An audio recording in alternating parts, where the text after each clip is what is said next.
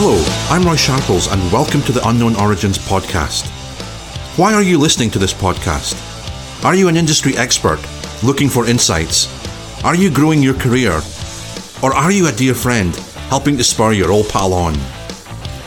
I created the Unknown Origins podcast to have the most inspiring conversations with creative industry personalities and experts about entrepreneurship, pop culture, art, music, film and fashion. Here we stand at the beginning of January 2021, a time ripe for putting new bold dreams into action. I'm joined with the erudite and cultured Gary Burt to discuss the future of work, where we will explore the front of mind topics about the workplace of the future, how people will do their work, and the socio-cultural, economic, political, and technological implications. We exist in time where change is constant and there's no going back. But just how radically improved will the world of work be due to what we have just came through and experienced from a global pandemic that is COVID-19? Welcome, Gary Burt. Hi Roy, good to be back. How has the global pandemic impacted how work is done? What changes has this brought, and are these changes sustainable? Wow, a lot of questions there. So I guess, if I start with myself, so for me, there's not been a huge amount of impact. So what's happened is, I used to be able to work remotely and with different jobs over the last few years and different roles. That sort of moved on a continuum between, in the office, sometimes in the office, less, traveling more. But there's always been an element of working from home. So what's happened is the slide has just gone right up and it's working from home full time. But it has changed work. I think for me, one of the things was in the early part of COVID, so from the March to July, what happened was most of the people who were working remotely were finding themselves really getting burnt out. They were doing many more hours. They were really committing to the job. They were focusing on really trying to keep things going, and it was really hurting. So I think one of the things that I saw as a change over the period was a very definite shift after the summer holidays. So as we went into September, we saw a really big shift because what we saw almost a higher level of maturity. And certainly at my company, my organization, there was a real recognition that we had to learn and evolve from the way we've been doing things. So we started to make some changes, not just around welfare, but around working practices to encourage people to lock time out in their day. So they weren't doing these ridiculously long hours, particularly in a global organization where you're trying to meet calls at, other ends of the world. So I think in the second half of the year, we really evolved to a more mature form of working. Now, that suits the company and the business that I'm in, a technology company. But I think for a lot of other businesses, this is really catching them on the hop.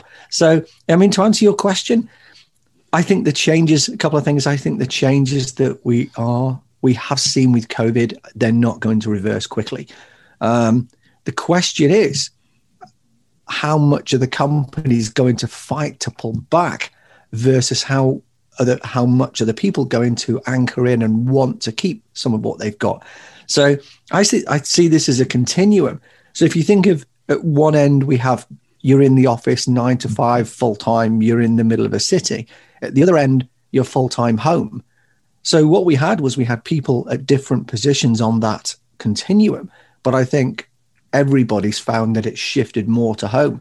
Will organizations go back to full-time working, full-time city office block based 9 to 5 working? I don't think so. I think many of the changes that we're seeing are going to remain for some jobs. So it's going to be there for some jobs, but it's not going to be there for all. You and I we're very privileged.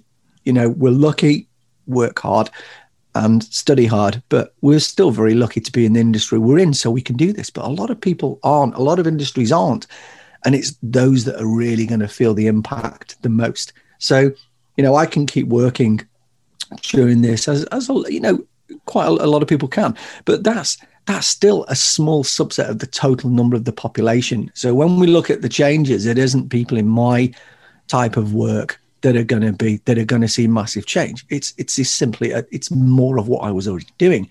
It's the other organizations that are not able to do this. How are they going to adapt?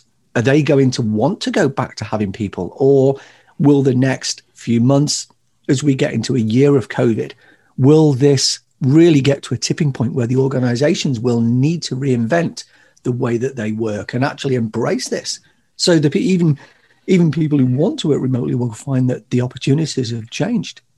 I mean, what's your thoughts, Roy? Having recently come out of the technology industry, companies like Apple, Microsoft, and Google have invested billions in building central campus office environments for their employees. For example, Microsoft is in the midst of modernizing 2.5 million square feet of new office space that constitutes to over 130 billions within their 500-acre headquarters in Redmond near Seattle, designed to inspire innovation, foster collaboration, and improve productivity. However, up until I worked within a campus environment, almost every working environment that I operated within was open plan and built for human interaction and collaboration, typically within a flat horizontal structure and layout that was transparent and real and visual factory, where these buildings were designed to mirror the culture of the company and its people, and designed to help cater for their various needs and their diverse interactions amongst themselves. They were more dynamic environments rather than static environments that helped bring people together to collaborate, make decisions, and then move on quickly into action, and really empowering people to work from wherever they wanted, whether that was within the building environment or at home or cafes or whatever made most sense for them to do their best work. And so things like working remotely, working virtually, and embracing the technology that enabled that was just the norm. At a personal level, that way of working really suited my lifestyle and work preferences. I found it very liberating and empowering. And from a teaming perspective, very collaborative and productive. And so what COVID has helped accelerate is the broader application of these technologies, but also to drive more empowered work-life patterns that suit people's lifestyle choices, whilst expose the need to modernize and rethink how work gets done. Yeah, I think the key thing for this that you said before was the word culture. So if I compare, so I left Microsoft about 10 years ago now. So if I compare 2 or 3 different countries, so if I compare the US, the majority of the campus, the Redmond campus, the HQ of Microsoft was maybe a collection of 50 buildings, maybe more, across a number of sites, close sites, with people largely in dedicated, or a couple of it sharing an office. But actually, that isn't a model that was ever used in Europe or the UK. So if I look at the UK, when the UK renovated its offices, probably, 2008, 2009, and it built the latest building, that was the opposite. It was all built for collaboration. So the building was essentially open spaces and meeting rooms. There were very few dedicated offices, really few. And the idea of everybody having their own office was it was the opposite way. I then look at Europe, and Europe had gone, some of the European buildings had absolutely embraced that creative aspect. And again, what they'd done, they'd really gone to town in a positive way on building intentionally creative spaces. These weren't passively designed. They were really actively designed and involving the people who are going to be working in them to build what went on to become award-winning workplaces. But the workplace, if you look at this, it was all about collaboration.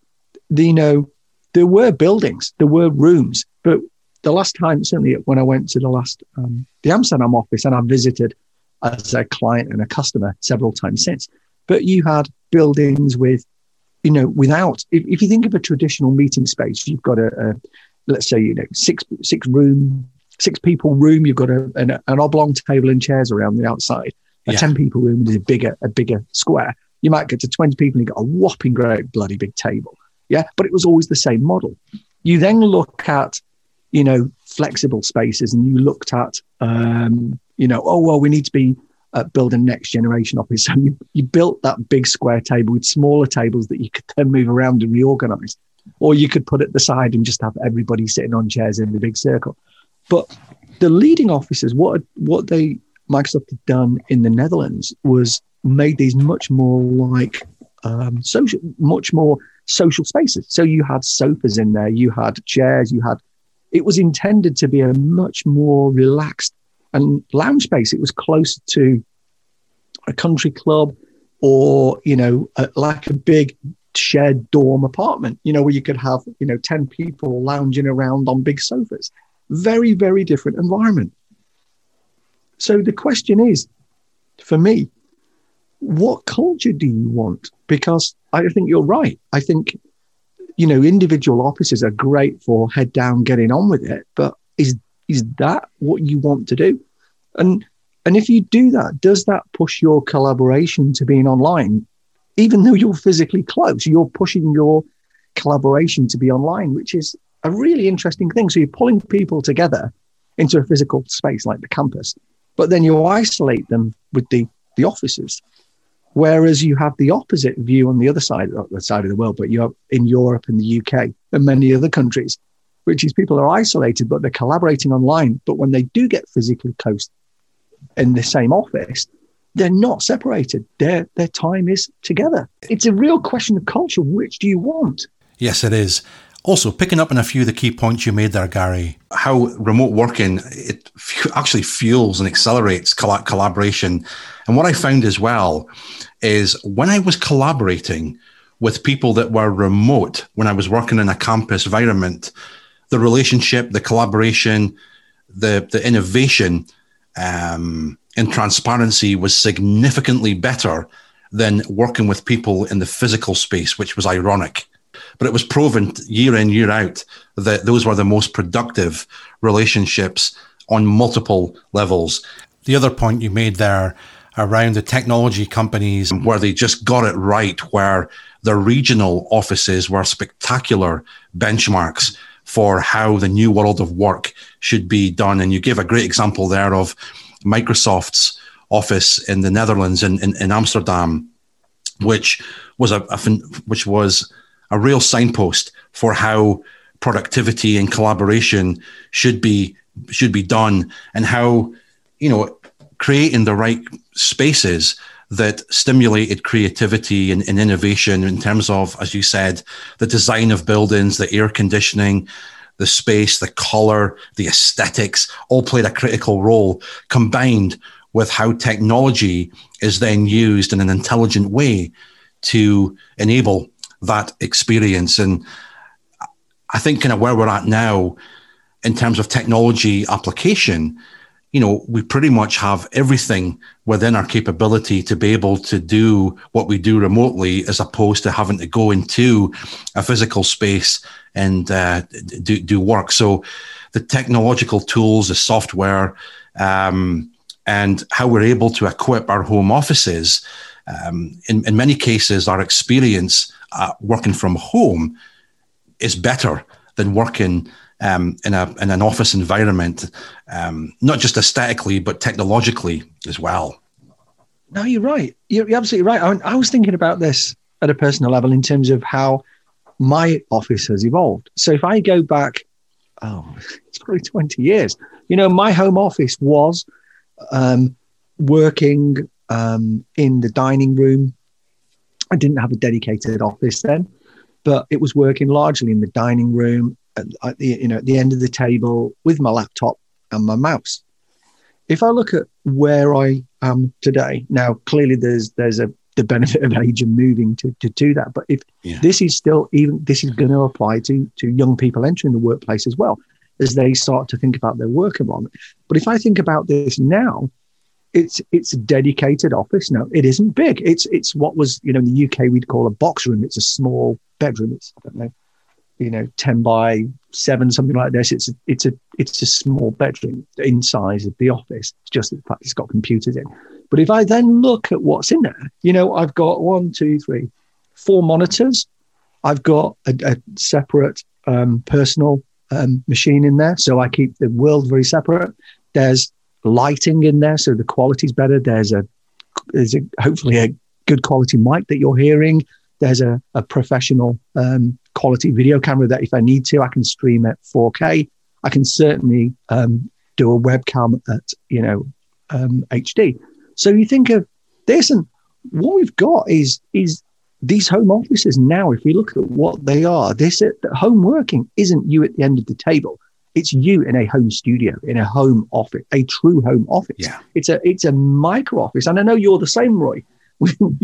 Like you do, you share the photos. But I mean, you've just, set up your organization. So if you talk about what your home office is, it would probably be better better referred to as a home studio as much as an office, because it's about creativity. It's a creative and collaborative space. I know it's became a cliche.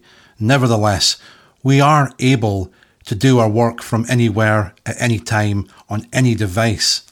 Combining that with the advances in home technology, smart homes, like network connected products to control, automate and optimize functions such as temperature, lighting, security, safety, or entertainment, all through our phone, for example, or a tablet, or a computer or laptop, whatever the system may be. This is really appealing because it's allowing people to control everything through one device, whether it's their appliances, thermostats, lights, or other devices remotely with their phones or tablets connected to the internet, and the convenience and cost avoidance within that is becoming substantial.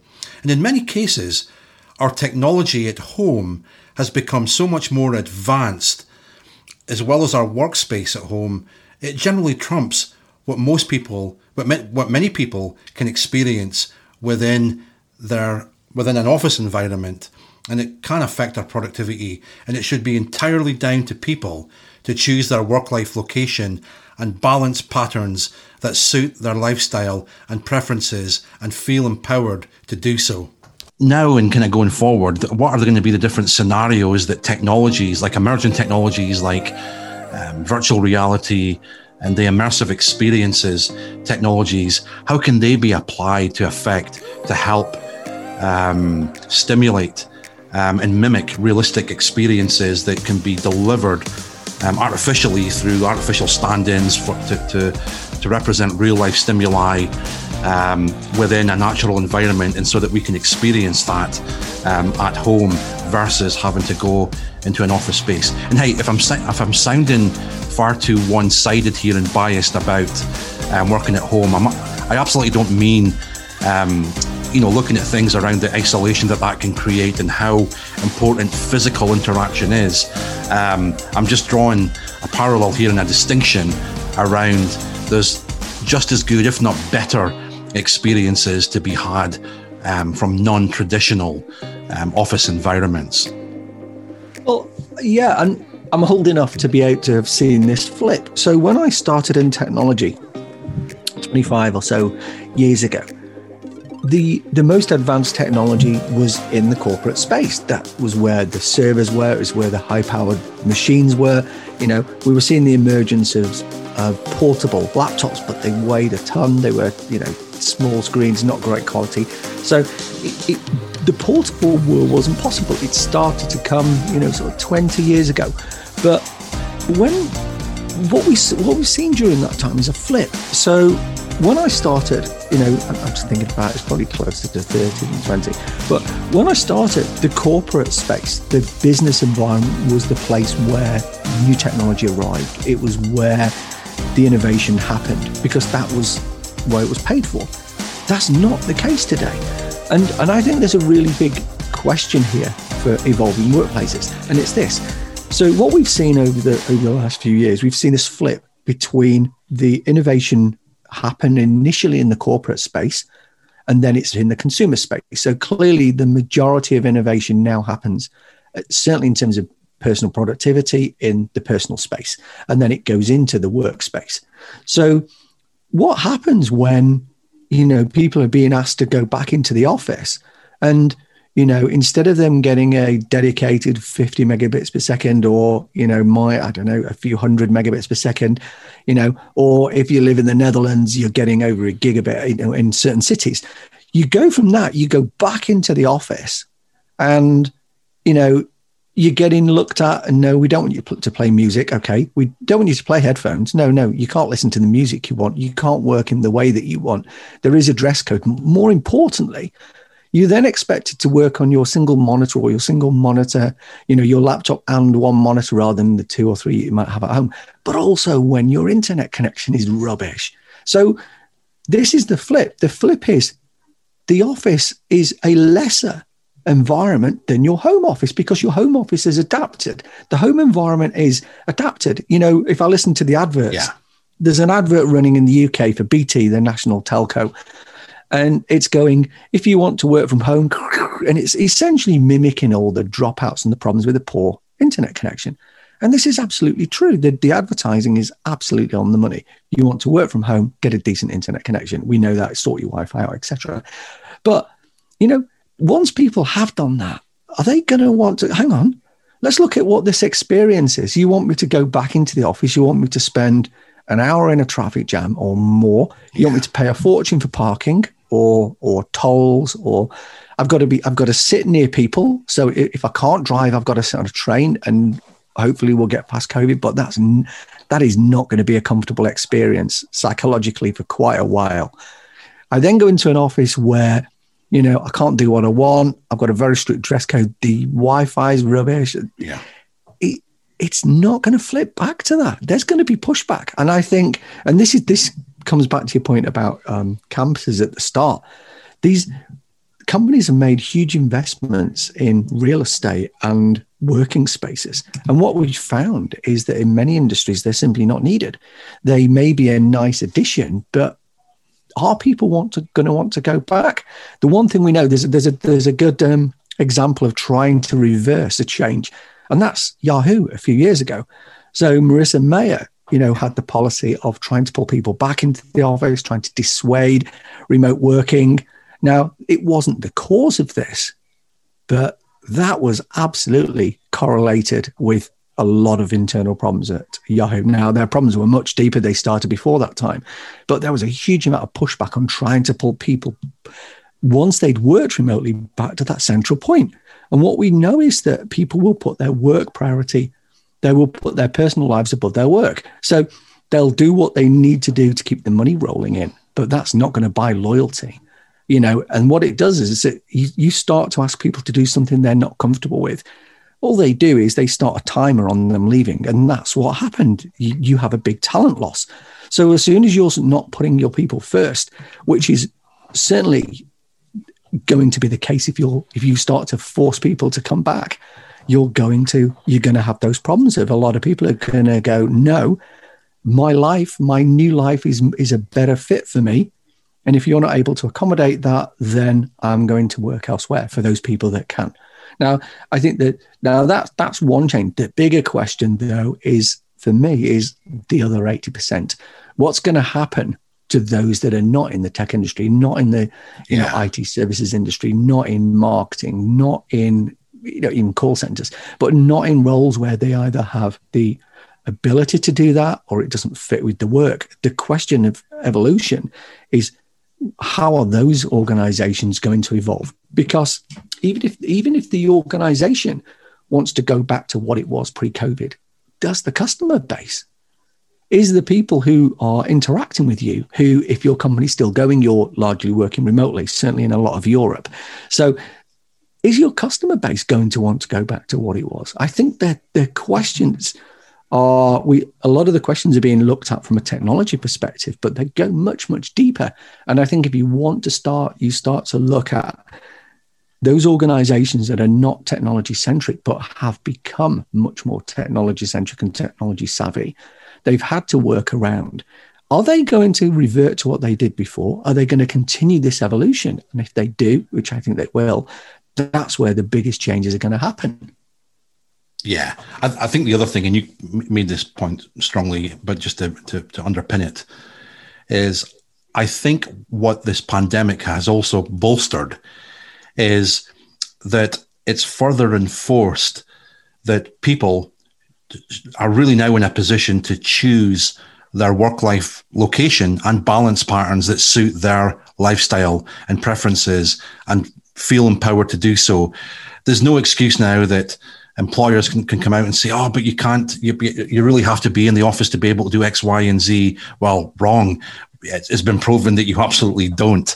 The pandemic has obviously forced the adoption of having to adapt and drive through new ways of working. Let's be honest, many organizations have been able to step up and adapt and acted really swiftly to safeguard employees and to migrate to new ways of working that even the most extreme business continuity plans hadn't envisioned. I mean, who the heck would envision? Who would have guessed that 2020 would ever have ended up being like what it was? I think you're right. I mean, I'm a big believer. We won't go deep on the philosophy of technology, but I do believe very, very strongly that we determine whether technology is good or bad. Yeah, it's when we become passive to owning that choice that we have the problems. That's when we have the issues. And what I mean by that is, I'm not going to go deep on this, but essentially we have the choice as individuals or society to really make technology work for us, or to see this as a harbinger of doom. And it's neither. It's down to you making it work. And so I'll give you a good example of this. So a colleague of mine, because of COVID, he's had to, and the children being from home, he's had to spend more time. And this is one example of many. But, he has to spend time at home with his children in the way that he didn't before. He's got to look after them much more. So what he does is he chunks his day up and says, look, for this period, I'm available. For this period, maybe a block of 2 hours, 3 hours in the day, I'm not available. And then for this period, I'm available. And what he does is he stretches his work life out. So instead of working perhaps a 9 till 5, you might do a 7 till 7. But he's taking these 2-hour chunks out of the day to be able to dedicate time to his family. Now, that is a different work environment. And would that have been a conversation he could have easily had beforehand? Now, this is the dialogue has changed. So the dialogue is, thankfully, in good companies, let us know what changes need to be supported to allow you to be able to work and have an effective home-life balance. And, when work is your home, we can shorten that to life. How do we allow you to be productive at work and have a functional, efficient, caring life that's not going to see work destroy that? So that's going to be different for everybody. So my colleague, for being able to take these 2-hour locks out, he can go, look, at 1 o'clock till 3, I'm not available. I will decline every meeting. And if the CEO, in theory, the CEO goes, you're not going to be able to book his time. Why? Because he's prioritized that to his family. That's a real positive step for me. One other example, and this is I had part of this because when I was hired, it was only right at the final stage where I actually said, look, everything until the last sort of stage had been all remote. So it had been telephone calls, it had been Zoom interviews, and that was simply because, and so this was mid-2019, that was simply because the logistics of trying to get the right people together at the right location were proving difficult. The company was already distributed. It had a number of offices. It had a couple of key offices in the UK, but actually getting people to the right time together at the right time to be free at the same physical place was going to take too long. So what they did was they said, look, we want this to move quicker, so we're going to do it online. And it was only right at the end, and thankfully I got the offer, and I said, look, the offer's great, but I'd still like to see the office. Like, oh, yeah, absolutely. We're not hiding anything. So, I then go and visit the office, liked it, get a feel for the culture.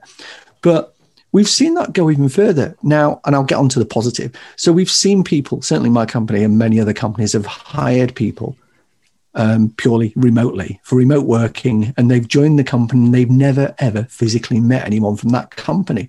And for some people that's now lasted months. So they've been with the company months and they've never physically met anybody. Why? Because the company closed down the offices. And could it open them? Possibly, but it's actually much easier to leave them closed for the moment and make the savings to be able to plow that back. But you've got people who are hired. Now, here's the thing where that starts to become positive. The source of places you can look for those people are anywhere. If you don't need them to be within an hour or two of London, or you don't need them to be able to be within traveling distance of Warrington, then they can be anywhere, and they are. So what's happened is two things. One, the company's been able to employ and make work hiring people that it wouldn't have been able to previously support. So people who can right at the start go, look, I have a caring responsibility. This is what I can do. This is what I can't do. I can't be available on Fridays. I can never be available before 10 o'clock, but I can work in the evenings. That's fine. So we've adapted. So what we've got is this massive opening up of opportunities. The other point is we've lost the physical boundaries of where the people need to be. Now, at the moment, we're still seeing some time zone biases. So if you want it, the UK is largely hiring, in the UK, but it doesn't need to. And once we evolve to the point of having a much more integrated and fluid benefit and taxation system. So it is all there. The trouble is it differs by country. But once we start to get a grip on having that standardized, at least in terms of the lever pulling in the HR department, you'll be able to hire anybody from anywhere. And this is a huge positive for people, because not only does it mean for organizations that you can find the best talent, which is exactly what you want, but you can find the best fit. Now, and that's a very different thing. So not only you could say, look, I want the smartest people, I want the best people, but actually widening the talent pool allows you to bring many other things into this. I want people with a certain set of values. And if you go to a big enough pool, you can encourage people to be open about those. And that works the other way too. So people looking for roles, hopefully will have a bigger pool of where they can look.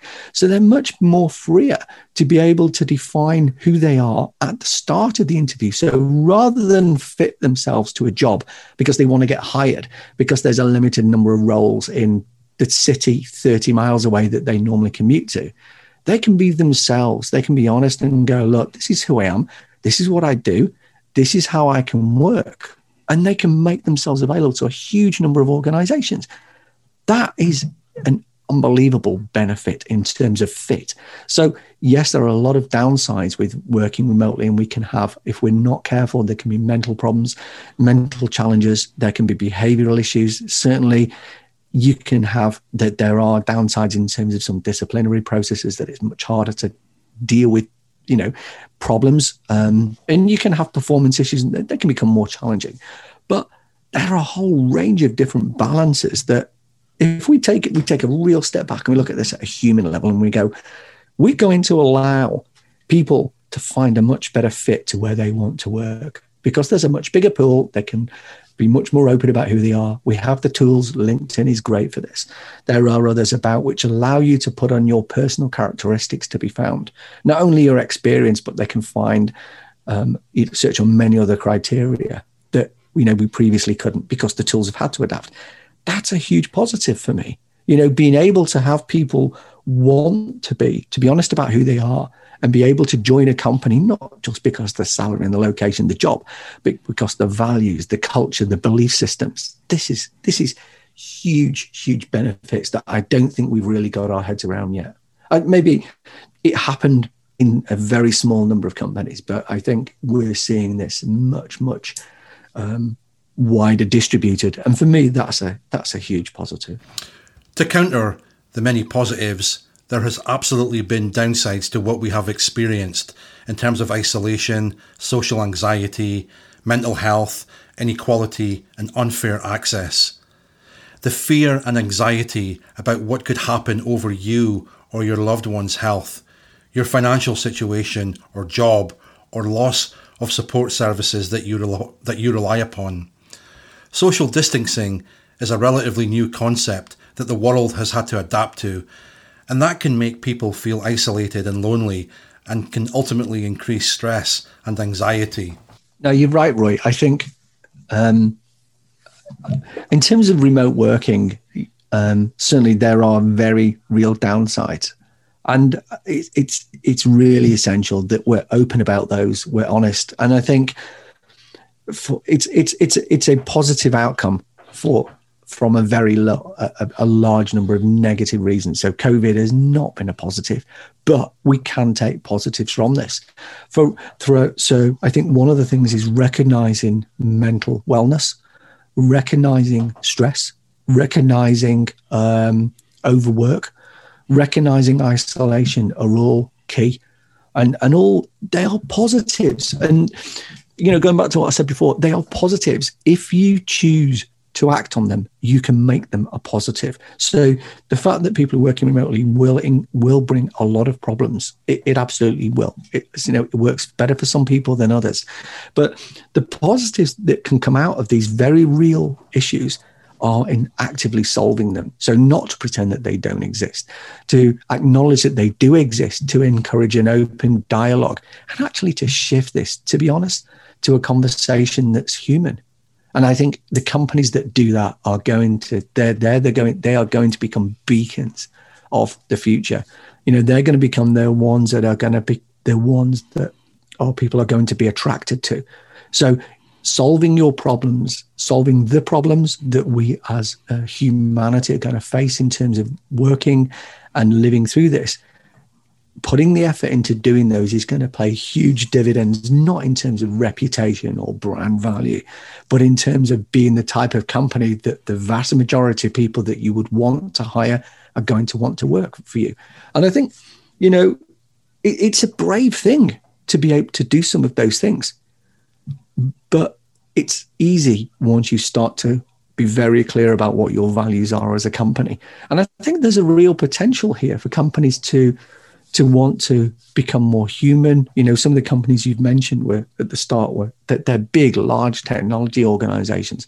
And I think the potential is we will see the innovation in working in some of the much smaller companies that are able to make those changes or recognize the importance of them, because they can't not make them.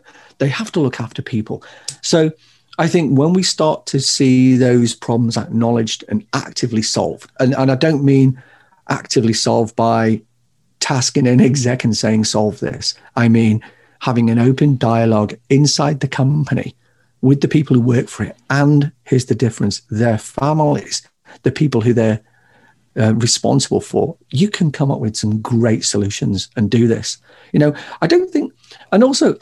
Remote working doesn't mean that you never meet. It just means that the slide has moved.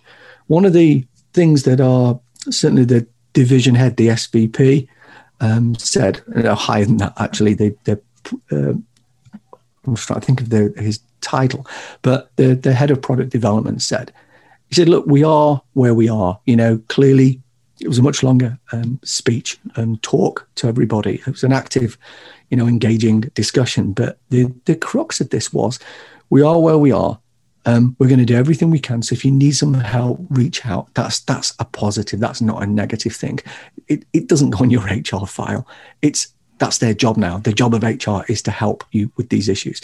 But, there was a cheer on the phone when said, look, what the future will hold, we don't know. But we do recognize that people are important. So as soon as we can get together, we're going to do that.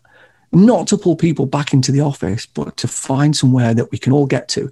And that might be London, it might be Birmingham, it might be Barcelona. And the purpose of that will not be to sit down and do a load of workshops. It will be to rehumanize the group. We will put time aside because as an organization, we recognize there will be a time that we need to put aside in the calendars. And we'll give people plenty of notice so they can sort childcare and holidays as they always would, but that you can reconnect and start to rebuild those human interactions. So this is where I think that companies who do actively look to not embrace the problems, but certainly not deny them. So say, look, these are here. What can we actively do? And there are going to be limitations on resources, there's going to be limitations on time and people. But when we can actively look at these problems and go, how can we start to make this better? Not at a corporate level, but at a human level, knowing that if you get that right, the corporate box just gets ticked. So there are signs of that. But again, I think, I'm also minded to look at, this is the niche, but there are things that we can do. But I think, as we've said many times, it's about putting people first and redefining that relationship to be about seeing people not as resources, but as assets that are, essential cogs of the machine, not to be replaced, but unique cogs that fit together to get the optimum impact. The other thing is it should start to purify the fundamental role of management, which should be around removing barriers to make great work happen. And by doing that, it's about creating an environment where people can do their best work, that they feel a sense of belonging, they feel valued, and they're able to express themselves and create without fear. And I liked your idea there around the humanizing a team, humanizing an organization, and how you can do that. You do it through create these key moments throughout the course of a year, and an event such as Barcelona, London, or whatever it is, a team event, where you bring everyone together and you inspire and you engage and you revitalize the team in those momentous kind of moments that are much more purposeful and meaningful. How is this going to affect creativity, innovation, and collaboration? If you look at global economic growth in 2020, it has declined, and organizations are obviously being forced to make really tough decisions about how to really prioritize, what to invest in, how they should be managing cost. And therefore, the effects from an investment perspective on innovation are unknown, really, at a global level, because many organizations are having to pull back. They're anticipating further financial losses, and they're being significantly challenged in how to generate revenue and income. And also, organizations will view investment in innovation spending as critical for their plans for recovery and their long-term growth. So it's that conduit, or it's that balancing piece where they have to balance risk aversity and efficiency with longer-term innovation and growth and survival. I think you're true. I think you're right. How do you innovate in an environment that's forcing you to cut costs? That's always been a challenge. If you want to innovate, you can take the gold-plated option of, you can go and say, I want to, hire, Frog or IDEO or Accenture. I want them to innovate, and I need you to redesign my business.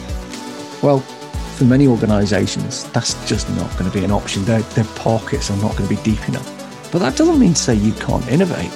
I think what you need to do is you need to go back to the core of what you want to do and shift your model of trust. So if you want to, none of those organizations are going to be hireable. I'm sure an account manager will contact you and say, no, Gary's absolutely wrong. We don't cost anything like that. But none of those organizations are seriously going to be hireable in terms of getting real outputs for less than $250,000. Well, if you want to deliver that innovation, just get creative with not just what you want to achieve, but how you want to achieve it. If we were saying, what can you do? Well, take what we've got today. Take the low-tech approach, start to empower people and drive that innovation. So the change that you make is not to do it in the way that you did before. What you have is the opportunity to rethink the way you do it, but maybe shift the allocation of resources to a much lower level than you would have done. If you want, instead of having service design organization do a 6-month piece of work to redesign your service experience, take it low tech. Have people, you're going to need some facilitation, but look at how you can empower people much lower in the organization to be able to play into this. these are the experts in your organization. Start to think, how could you have them create? Well, and this is where we start to get into the what is possible and how do things change. So instead of, hiring a large agency, go and find a really creative professional individual. Go and find some freelancers. Go and find the skills out there. And, it's going to take a bit of time to find the right person, but go out there, find the person who is an excellent fit for what you want to achieve. But instead of hiring, the Frog or the IDEO, and they are both fantastic companies. But instead of hiring those, go and find a fantastic designer who's really publishing, who's making waves in what you want to achieve, and bring them on board, because the cost of doing that is a fraction of working with this at a scale solution. Then the other thing is start to think about how you can empower network of effects. How can you fund a network of innovation? How can you start to make the connections and allow the connections to be made between a small a fabricating company, a small design company, maybe a individual freelancing product manager? So instead of hiring these big organizations, what you start to do is you start to look around and go, there's a lot of creative people. Let me try and spend some time finding the best people, giving them the resources. We talk about production values, and I'm amazed at how, real,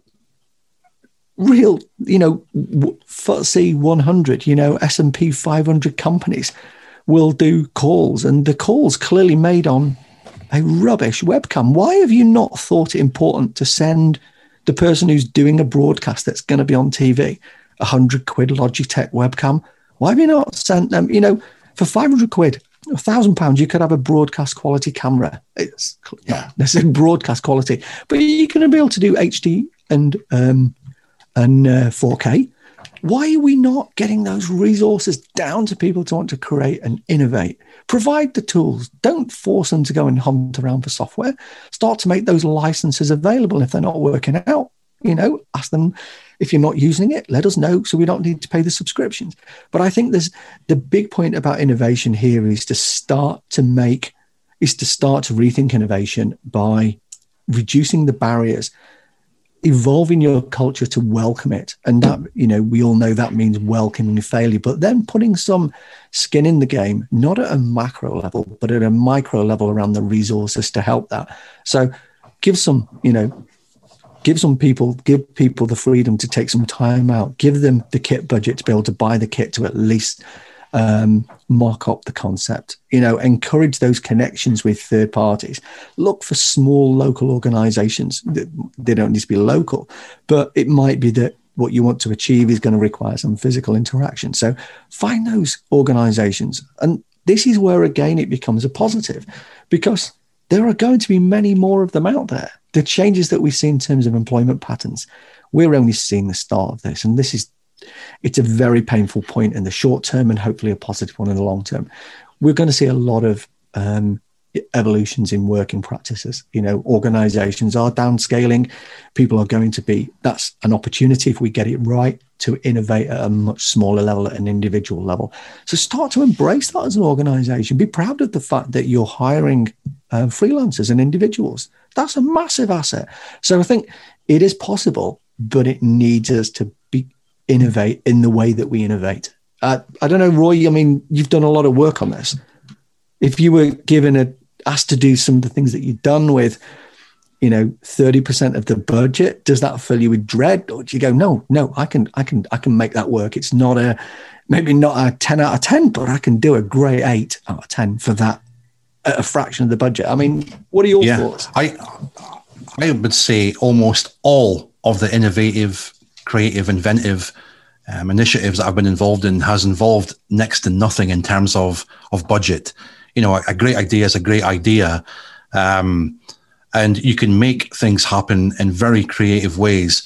Where budget has been handy is when it's came to helping scale in the execution of the idea and making the innovation happen. And what I found is when organizations have just thrown resource and money into something without fully critically thinking something through end to end, or, throwing money into something and they think, well, if I go and acquire this, if I go and subscribe to that, if I go and source this, it's going to make me, and I deploy it, it's going to make me an innovative company. Absolutely not. So, I don't think when it comes to building creative and innovative teams, it doesn't, having massive budgets is not a critical success factor to coming up with game changing, to coming up with big gold ideas. So, and I also think as well, when you look back at the history of time in terms of companies that have been the phoenix that's risen from the ashes, and in times of significant challenge or recessions and the likes. I mean, Microsoft, for example, was born out of a recession. 2008, many of the social media platform companies like Facebook and the likes were born out of that. So I think with adversity comes disruptive innovation. And like I say, going back to the point, you don't throw money into, history tells us as well, you don't throw money into something if you don't have novel ideas and great talent behind that to make that happen. The other thing is, yeah, sorry, go on. The other thing, Gary, is, thinking parallelly, but connecting a lot of the themes that you were speaking about there, and crystallizing that around talent nurture, and then dovetailing that into helping shape what the future of work looks like. All jobs that can be automated or done better by artificial intelligence and robots will become the norm. But where does that leave the role for humans? Is creative excellence the bare necessity for human survival and unique differentiation in the workplace? Industrialization transformed the world from agricultural work predominantly done by people to mechanized production. People were replaced by assembly lines to improve operating efficiency and increase production speed in a predictable, scalable, and cost-effective way. The industrializing of a business at scale is about mitigating uncertainty, ambiguity, and judgment into a fine-tuned formula of simple building blocks that anyone can do. Starbucks and McDonald's and much of the fast food, retail, corporate media, and entertainment companies are based on these industrialized principles of mass-produced and mass-consumed business models and products where one size fundamentally fits all.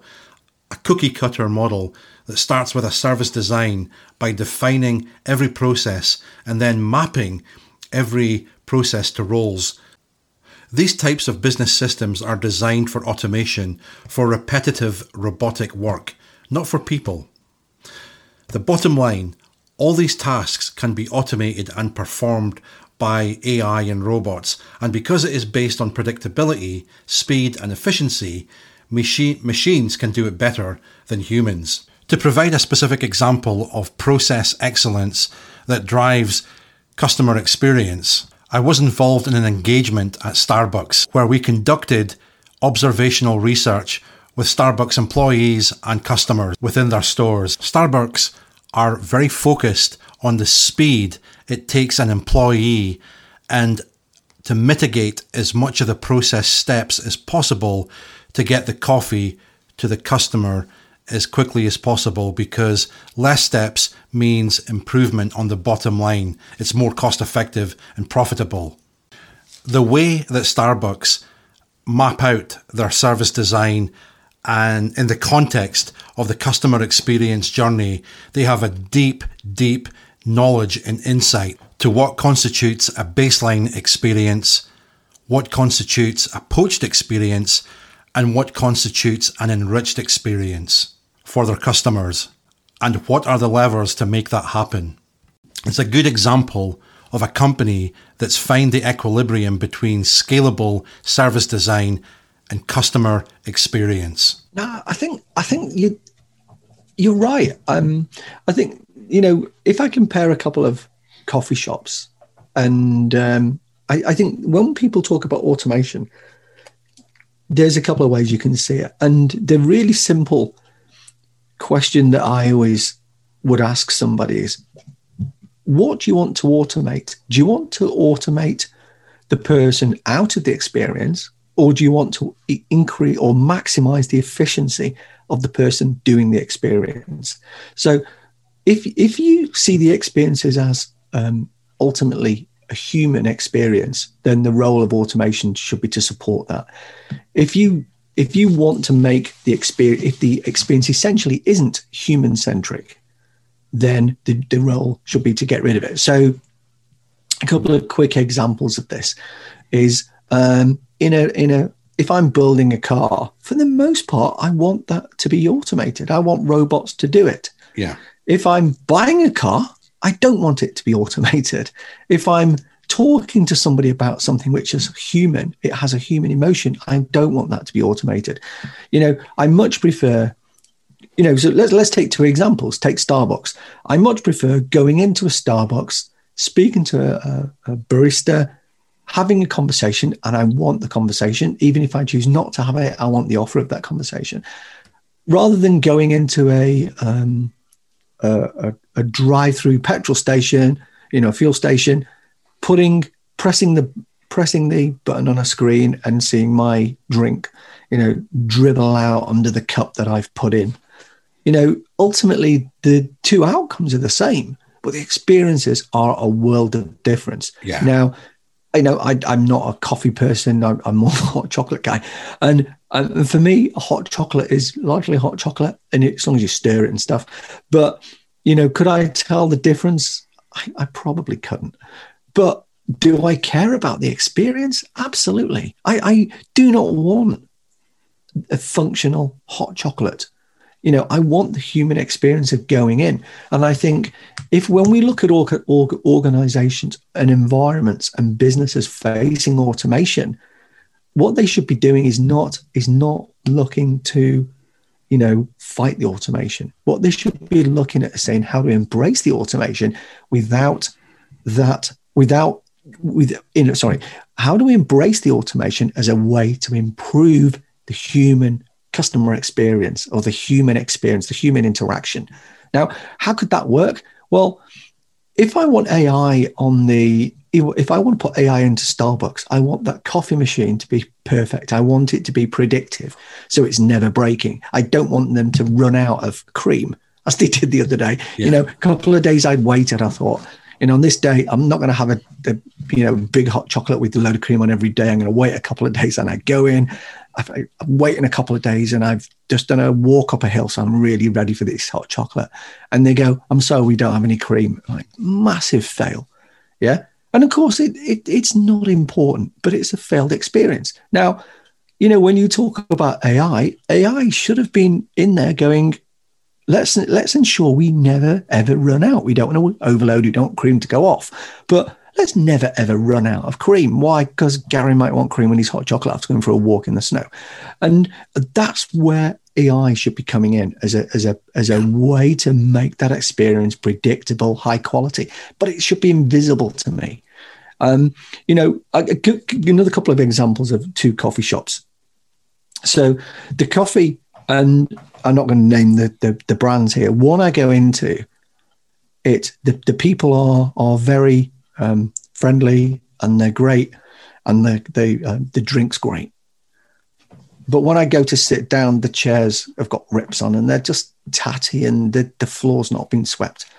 Another one, equally good drink, equally friendly. There's no rips in the chairs. There's no dirt on the floor. And the point about this is to focus on the whole experience. And this matters. One of the things I always think of with shops and retail establishments, or anywhere I'm buying services from, is if you came to my house and you'd found some furniture ripped, you might do. I'd like to think that I was going to realize that was an issue that I would want to fix in time. I'd hope it wasn't. I'd hope that you could come to the house and it wouldn't be dirty. But if it was, I'd hope that the next time there was at least some cleaning in place, that was going to be cleaned up. So you allow some bumps in the process, but what you do is you focus on having that consistency. And what I think of what I think of this is, how important is the customer? If I go in and your seat is ripped, how important am I to you as a customer if I go in 2 weeks later and that's not fixed? That wasn't important to you. You can serve the coffee, you can serve the drinks, but that's not important to you. I mean, it's a bit of a divergent one, but when we look at experience, it has to be the whole experience, because these little things can cause you the bump. I think there was always the danger that, and this is perhaps why we come probably right back to where we started, of what's important in the organization. And it's in having all of it work as a system, having everything work cohesively. That's why the collaboration is critical, because you can't have a great coffee making process if the floors are not done, if the cream isn't ordered. It all starts to fall apart. So this is why that when you start to look at innovation, you have to involve the whole organization. You can't do it in isolation. But I think there's a lot of experiences, trying to make this useful for people. If I work for a company that does software automation. If you want to, you go, Gary, well, tell us about the future. Okay. Tell us what your software could do. Tell us why we should buy it. Okay. Don't start with the software. Start with this. How do you make a better customer experience of what you do? Whatever the heart of what your business is at a human level, look at how you can make that more efficient, and then plug the automation into that. Don't start with the automation, because there's a risk you get the automation right and you really mess up the experience. There's a lot of companies that have had a very bumpy road that have done that. So I don't see automation as something to be feared. I think the problem is that a lot of people, and certainly a lot of organizations, they miss what it should be used for. It should be used to improve the human experience. That's it. The best quote, you mentioned about AI. The best quote I've ever heard about understanding AI is, AI, as soon as it's useful, ceases to be AI. It's just whatever the useful thing it is. So you look at Amazon, AI powers the recommendations engine. It's not AI that people are seeing. People are seeing a great recommendations engine. But why does that matter? Because it's helping me as a human. Yes, you're helping sell more books or CDs and buy CDs. You're helping sell more assets. You're helping sell more goods. But ultimately, what you're doing is you're trying to help me with the experience. It's helping me improve a better experience. Use AI to find fraudulent reviews so I can believe what I read, not to write them, to keep the quality high. And I think when we see AI used and we go, how does this help the user? If you don't know the answer to that, then AI isn't the right solution. It's somewhere else. When applied properly, AI has had significant impact within the workplace in terms of how it improves business and how it enables employee productivity. And it will continue to have a significant impact on the workplace and how work gets done. In a way, just as the automobile did when it replaced horses, but the net effect of that for humanity was that it significantly improved life and society in so many different ways. The future is unwritten and the jobs of the future have still to be defined, but I do think it's a very exciting prospect for humanity and the more abundance of creative-oriented jobs that should exist, because robots and AI has taken over more of the mundane, repetitive tasks, freeing up humans to be able to do more critical thinking in creative types of professions. Is this the death of the monolithic organization as we know it? And will this constitute a greater rise in the gig economy over corporate jobs? In the future, might there be a stronger entrepreneurial culture where people can make a living from doing what they are naturally good at and want to do than what they are made to be good at? Could this fuel an all-encompassing gig economy where people have multiple gigs simultaneously for a variety of employers at the same time, driving the need to be a true expert in your craft? That's a massive one. So I'm going to start with what I hope and then work this back. So I hope it does. So if the quote about only a fool tries to predict the future. Well, the problem is that we've both been in that field for a long time and had to be continually asked to do that. But I think, what are we going to see this year? If we look at a logical progression of what we've seen and the outcomes, we've seen, certainly in a lot of Europe, we've seen a lot of jobs furloughed, but we've seen a rise in unemployment. So what's happened is the investment in the economy by the government has helped take off the worst edge of what was possible, of what was like to happen with unemployment. That's been less so in the US, as a lot of the investments have gone to, they've not been at the ground level, they've been made to organisations directly who have not always passed those on. So, and what was the outcome of this? We've seen, financial distress for a lot of organisations, certainly a lot of smaller organisations, a lot of individuals in the US and across the world. So that is not going to disappear. The acceleration that COVID brought, I think it was Scott Galloway he's reused a quote that goes back much further in saying that what COVID brought us was decades of innovation in months. Horribly paraphrasing essentially what he said, but one of the things that COVID has done for businesses is accelerate the change. So if you were looking at the clock spinning round of, in an accelerated time, what happened during COVID was they started whizzing around at one heck of a pace, and that's what's happened with businesses. So what they've done is they've seen the changes that were going to happen anyway accelerated. Now, where will that lead to? It's going to lead to a lot of organizations, reinventing themselves. And that will mean in the short term, some organizations will hire, but it also means a lot of organizations are going to lose people as well. Now, those people who are leaving have a choice. And I'm not oversimplifying this, but you have a choice between, do I want to go into finding a job again, or do I want to take more control of my future and work in a much more freelance, independent manner? I really hope that we see two things. One, people reach out and start to go down that entrepreneurial lifestyle. And it's not for everybody, and it's bloody hard. We've both done it, and it's tough, but it is ultimately rewarding. But we also need the change in terms of organizations and critically government to make the changes to embrace those as well. So certainly in a lot of economies, there are tax benefits and tax breaks for big organizations that just are not accessible to smaller organizations and individuals, and that needs to change. There's complexity in terms of legislation, which it's very difficult as a small organization to get past.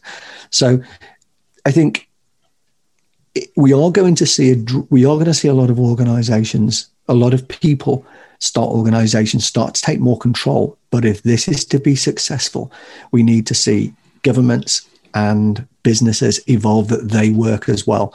And a good example of this is you'll know this because you've dealt with big IT engagements. If you're an organization looking for services and you put out a contract, that request, so in the UK and a request for information or request for proposal, a formal tender document that starts to say you have to have a turnover of 5 million, you've just wiped out the ability of 99% of the people who could apply to that to apply, because you can only deal with organizations. So if you put those clauses in your contracts, you are denying any small organization to be able to apply. You're denying any freelancer, and therefore you're denying yourself a huge amount of innovation. So if we want to see these changes, we're going to need to see, people are going to need to put themselves out there, but also organizations are going to need to make the changes to be able to allow these individuals and these small organizations to apply. I remember when I had a small consulting company years ago, we would look and sometimes be invited for work, and they might say, you would have to have a turnover of X. Okay, that's tricky because we're not going to do that. And you need to have the ability to provide a certain number of people. Now that we could do. So we could have had a great discussion, because what we could have done, and we looked into this, was we could have had several individuals and small 2-3-man companies work together and collaborate to solve the need of the big organization. But if it writes that organization, it writes that contract in a way that, to be honest, there was only one of 20 organizations in the country that could have done that, you're just defeating the whole point of this. Now, here was the irony of this. It was the organization I was working at and doing most of my work for, and as an independent freelancer gig economy person. It was a small company, so I'm providing services to the company along with several other people who are. The organization is happy with what's being done, but it wants more formal structure. So what it does is it writes a contract and says that, well, we need this to be done more formally. But it writes the contract in a way that has these stipulations and requirements and stops any of the people doing the job forming an organization to actually supply it, which is ridiculous. So I'm not going to be careful not to name the company. So what happened was it goes through with the tender. The majority of the individual contractors leave. It goes to a large company. And what happens? The cost of providing the service goes right up because, if you want a contract to be effective, you're going to need to know every condition. And this was a services business. So what happened was there were a load of things that it didn't ask for, and then it got hit with change controls and additional costs. So anyone in IT services will have seen those many times. So, and house builders as well. So anything that requires you to have a detail of everything you're going to do, if you're not comprehensive, you're going to get caught. So what the end result was, it ended up paying a lot more for a worse service that was far more inflexible. The opposite of what it wanted. And why did this happen? Because whilst it wanted the consistency of a single accountable entity to deal with, the way it did that precluded a whole range of options how to be formulated to do that. So I think this comes back to, if we want to see where the future will go, it needs the parallel push and pull to happen as well. And if one happens without the other, it's not going to be sustainable.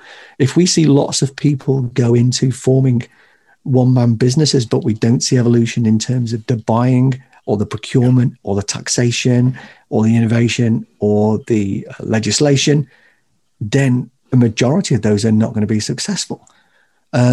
Likewise, if we see the changes in organizations wanting to buy, but we don't see that support in terms of how people can get finance, that's going to restrict it as well. So it needs the whole system. And I think what's going to happen is for me, a lot of this is going to become down to actually political leadership. It's going to come down to creating the environment where we start to normalize what is going to happen. If I look at the news and it's like we start to talk about jobs, and the only concept when we talk about jobs, we hear politicians talk about jobs. When we hear them talk about jobs, and when they talk about jobs, they mean being employed by a large organization. If that's the only definition that they're focusing on, then we're going to find it a really difficult, few years. If we start to talk about jobs and employment and working and economies and flexible ways of delivering services, then we start to create the environment. And I think this is why that political leadership is going to be key to this. So, should people form their own businesses? I think look very carefully at what you can do. And the other thing is, if we go back to where we started, if you are finding that there are going to be some real challenges, there's nothing to stop you having that conversation with organizations and pointing out some of the things that you need to have changed in terms of, contracts or restrictions to be able to make that work. And, to bring this full circle about individuals being productive, if you're finding that your organization, you don't think it's particularly innovative, have that conversation. There's nothing to stop you. One of the good things about COVID is it's a great time to have a conversation of, have you thought of, what about if we did this? This is a perfect time to start to have those conversations. So let's broaden this out. how do you start to rebuild and reframe your job? Get creative. Think about what you can do and then start to have that conversation. You know, the old adage of the worst thing they can say is no. Clearly, there's worse than that. But you can have the conversation in a way that's only positive. You know, is this a conversation that you're prepared to have? No. Okay. They don't want to have it. You can make your choices about where you go next. You can carry on doing it. You can start up a side gig. You can decide to start applying for other roles. You can start on a company. You can start to collaborate, build your profile, whole range of options. But I think one of the positives, if we would take a positive in a really tough situation, is now is the time for anybody in any organization, if you have some ideas, to start to surface those in a respectful way, using the channels that are there. But don't be shy about having that conversation, because I think you maybe find that the organization is much more willing to listen to those. It may not listen at the first time, but certainly persistence will pay. I wonder if the net effect of kind of what's happened, Gary, is that it will reduce the need for mass urbanization, and therefore people will migrate to where they actually want to live. In contrast, up until the Industrial Revolution, you know, the majority of people lived in rural areas, lived on farms, for example, where they lived off the land. And then when the Industrial Revolution came along, it created urban centers as a magnet for factory production and employment, where there was an enormous influx of a diversity of people from all over that flocked to live and work there. And then the post-industrial revolution, which is obviously the world in which we live in today, has led to the emergence of digital societies, especially across America, Europe, and Japan, for the most part.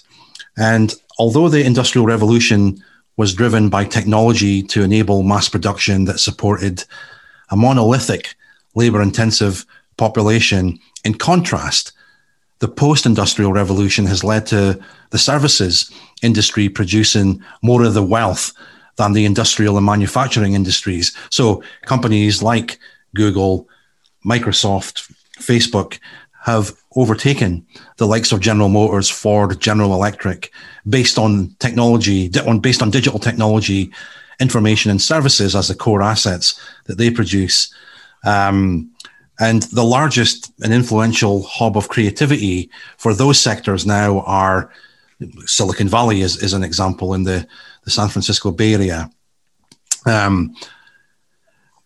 we're at now, kind of going forward, I wonder if there's going to be more people migrating out to rural areas where central hubs and urban spaces become significantly less as a result of kind of what's happened. I think of everything we've talked about, that's probably the one prediction that I would throw the most money behind. Yeah. So I think, and it's not a negative or a positive, it's an evolution. So, you know, what you talked about the Industrial Revolution of very summarizing, a couple of 100 years, and what we are, and this is, but this is why it's critical. So, your podcast, you've talked about Manchester, you've talked about, a lot of the urban industrial revolution in the UK and across Europe and America and how it happened. I think we are absolutely at the point of, we talked about what COVID has done is, first of all, it's smashed down a lot of barriers that were there in terms of what was possible. So I couldn't work from home more than this, and I can't do that, and I can't work collaboratively, and I can't do this. Well, we now know that a load of those are not true. So take the counter of that. We now know that for a lot of people, working remotely is possible in some form and to some level of effect. Now that needs them to make some changes, to make some adaptations in their life, in some cases to maximize it. Now, we've talked about technology, but also I know of people who are engineers who've got home workshops, and what they've done is they've just built their home workshop. They can actually do a lot of the work that they can do in terms of finishing at home rather than in the shop. So there have been some evolutions, but I think what it's also done is brought a big mirror to a lot of people to go, okay, if I'm not shackled, for want of a better word, by this lifestyle. If I don't need, I'm paying a lot of money for my city flat so I can be near to my banking IT job. Well, if we start to break these relationships down, so my banking job can be done anywhere. Why do I need to live in a city flat? Because for the price of this city apartment, city flat, I can live in a nice house in the country. And now that's not for everybody, but it means that, and this is the positive change for this, it means that people are able to reevaluate what's important in their life and make work fit around that, and not have their options in life limited by what they want to do. Now, clearly, if you love the theatre, you love eating out, it's not, living in a rural area is not going to be for you. You might find one pub and it's the same regulars all the time. If that's not what you want, then the rural life isn't for you. But I think we absolutely are going to see, and this is it's not going to ripple across. It's going to put a thunderbolt across a whole range of industries. So that realization, that rebalancing of life, that refocus on who am I, what do I want, what is the sort of life that I want, and what are the options that I have for earning an income, I think those discussions are going to reverberate through housing, not just housing location, but also housing design ultimately, because most houses are awful in terms of being flexible for the people who live in them. They're not. I think this is going to have repercussions in terms of transport. I think this is going to have repercussions in terms of city, urban architecture, both for small towns, for malls, for mega malls, and for urban, cityscapes. So I think this is the biggest factor that's going to drive the change. That for many people, they have reevaluated what's important in their life, the options that they have for delivering that, and then the flexibility that they can operate within that. And that's what's going to deliver a huge number of changes. And the changes, this is where, for me, this is where the biggest changes will come from, because they're going to be much more sustained. So if you think about that, you can start to work some of these changes through. So if you think that, well, I was in a city centre apartment, I've got a small family, I want to move out, I want to move to an urban area. Okay, so I need to go somewhere that has more space. I need to go to somewhere that is perhaps connected, that I can actually drive to the ability to get in. So I may not want to drive into the city. I might want to get a train. So it means that we need to think about, urban networks. We need to think about parking. Well, if I'm going to be traveling much more, not walking around the city, I might need a car. I might need a different car. I'm now prioritizing some personal pursuits. So I want something that can carry a canoe, because that's now important. Whereas previously I might have hired one or thought that was not practical. Where I shop, I have a choice of, instead of just going to the local supermarket or the local mega mart in the city, I can have a choice of whether I go to a local village to shop, a small town, a drive-to retail area, or a big mall. So which do I go to and why? So the design and those is going to need to change, because if you're going to need to attract people, you're going to need to evolve what you do. The car that you have, the school, this will ripple. This will be the biggest change. So when we talk about the Industrial Revolution, the fourth Industrial Revolution, I think that it's COVID that will drive this. It's the changes that come from the reflection of COVID, together with automation, together with the changing demand for jobs that go together with the changing shift to a lot of things going to automated online. This is the changes. This is the actual catalyst of what will be the change. And that means that if that's right, then most of the big changes that we've seen are only just starting or haven't started. They're to be made, but they're not to be feared. They're to be embraced, because if we get it right, it means that people are happier in a place, living, doing what they want to do, working in a way that they want to work. That's got to be a good thing, right? Don't focus on the technology shift. That's what mistake people make when they make predictions and get it wrong. Focus on the human need. You have been listening to the Unknown Origins podcast. please follow, subscribe, rate and review us. For more information, go to unknownorigins.com. Thank you for listening.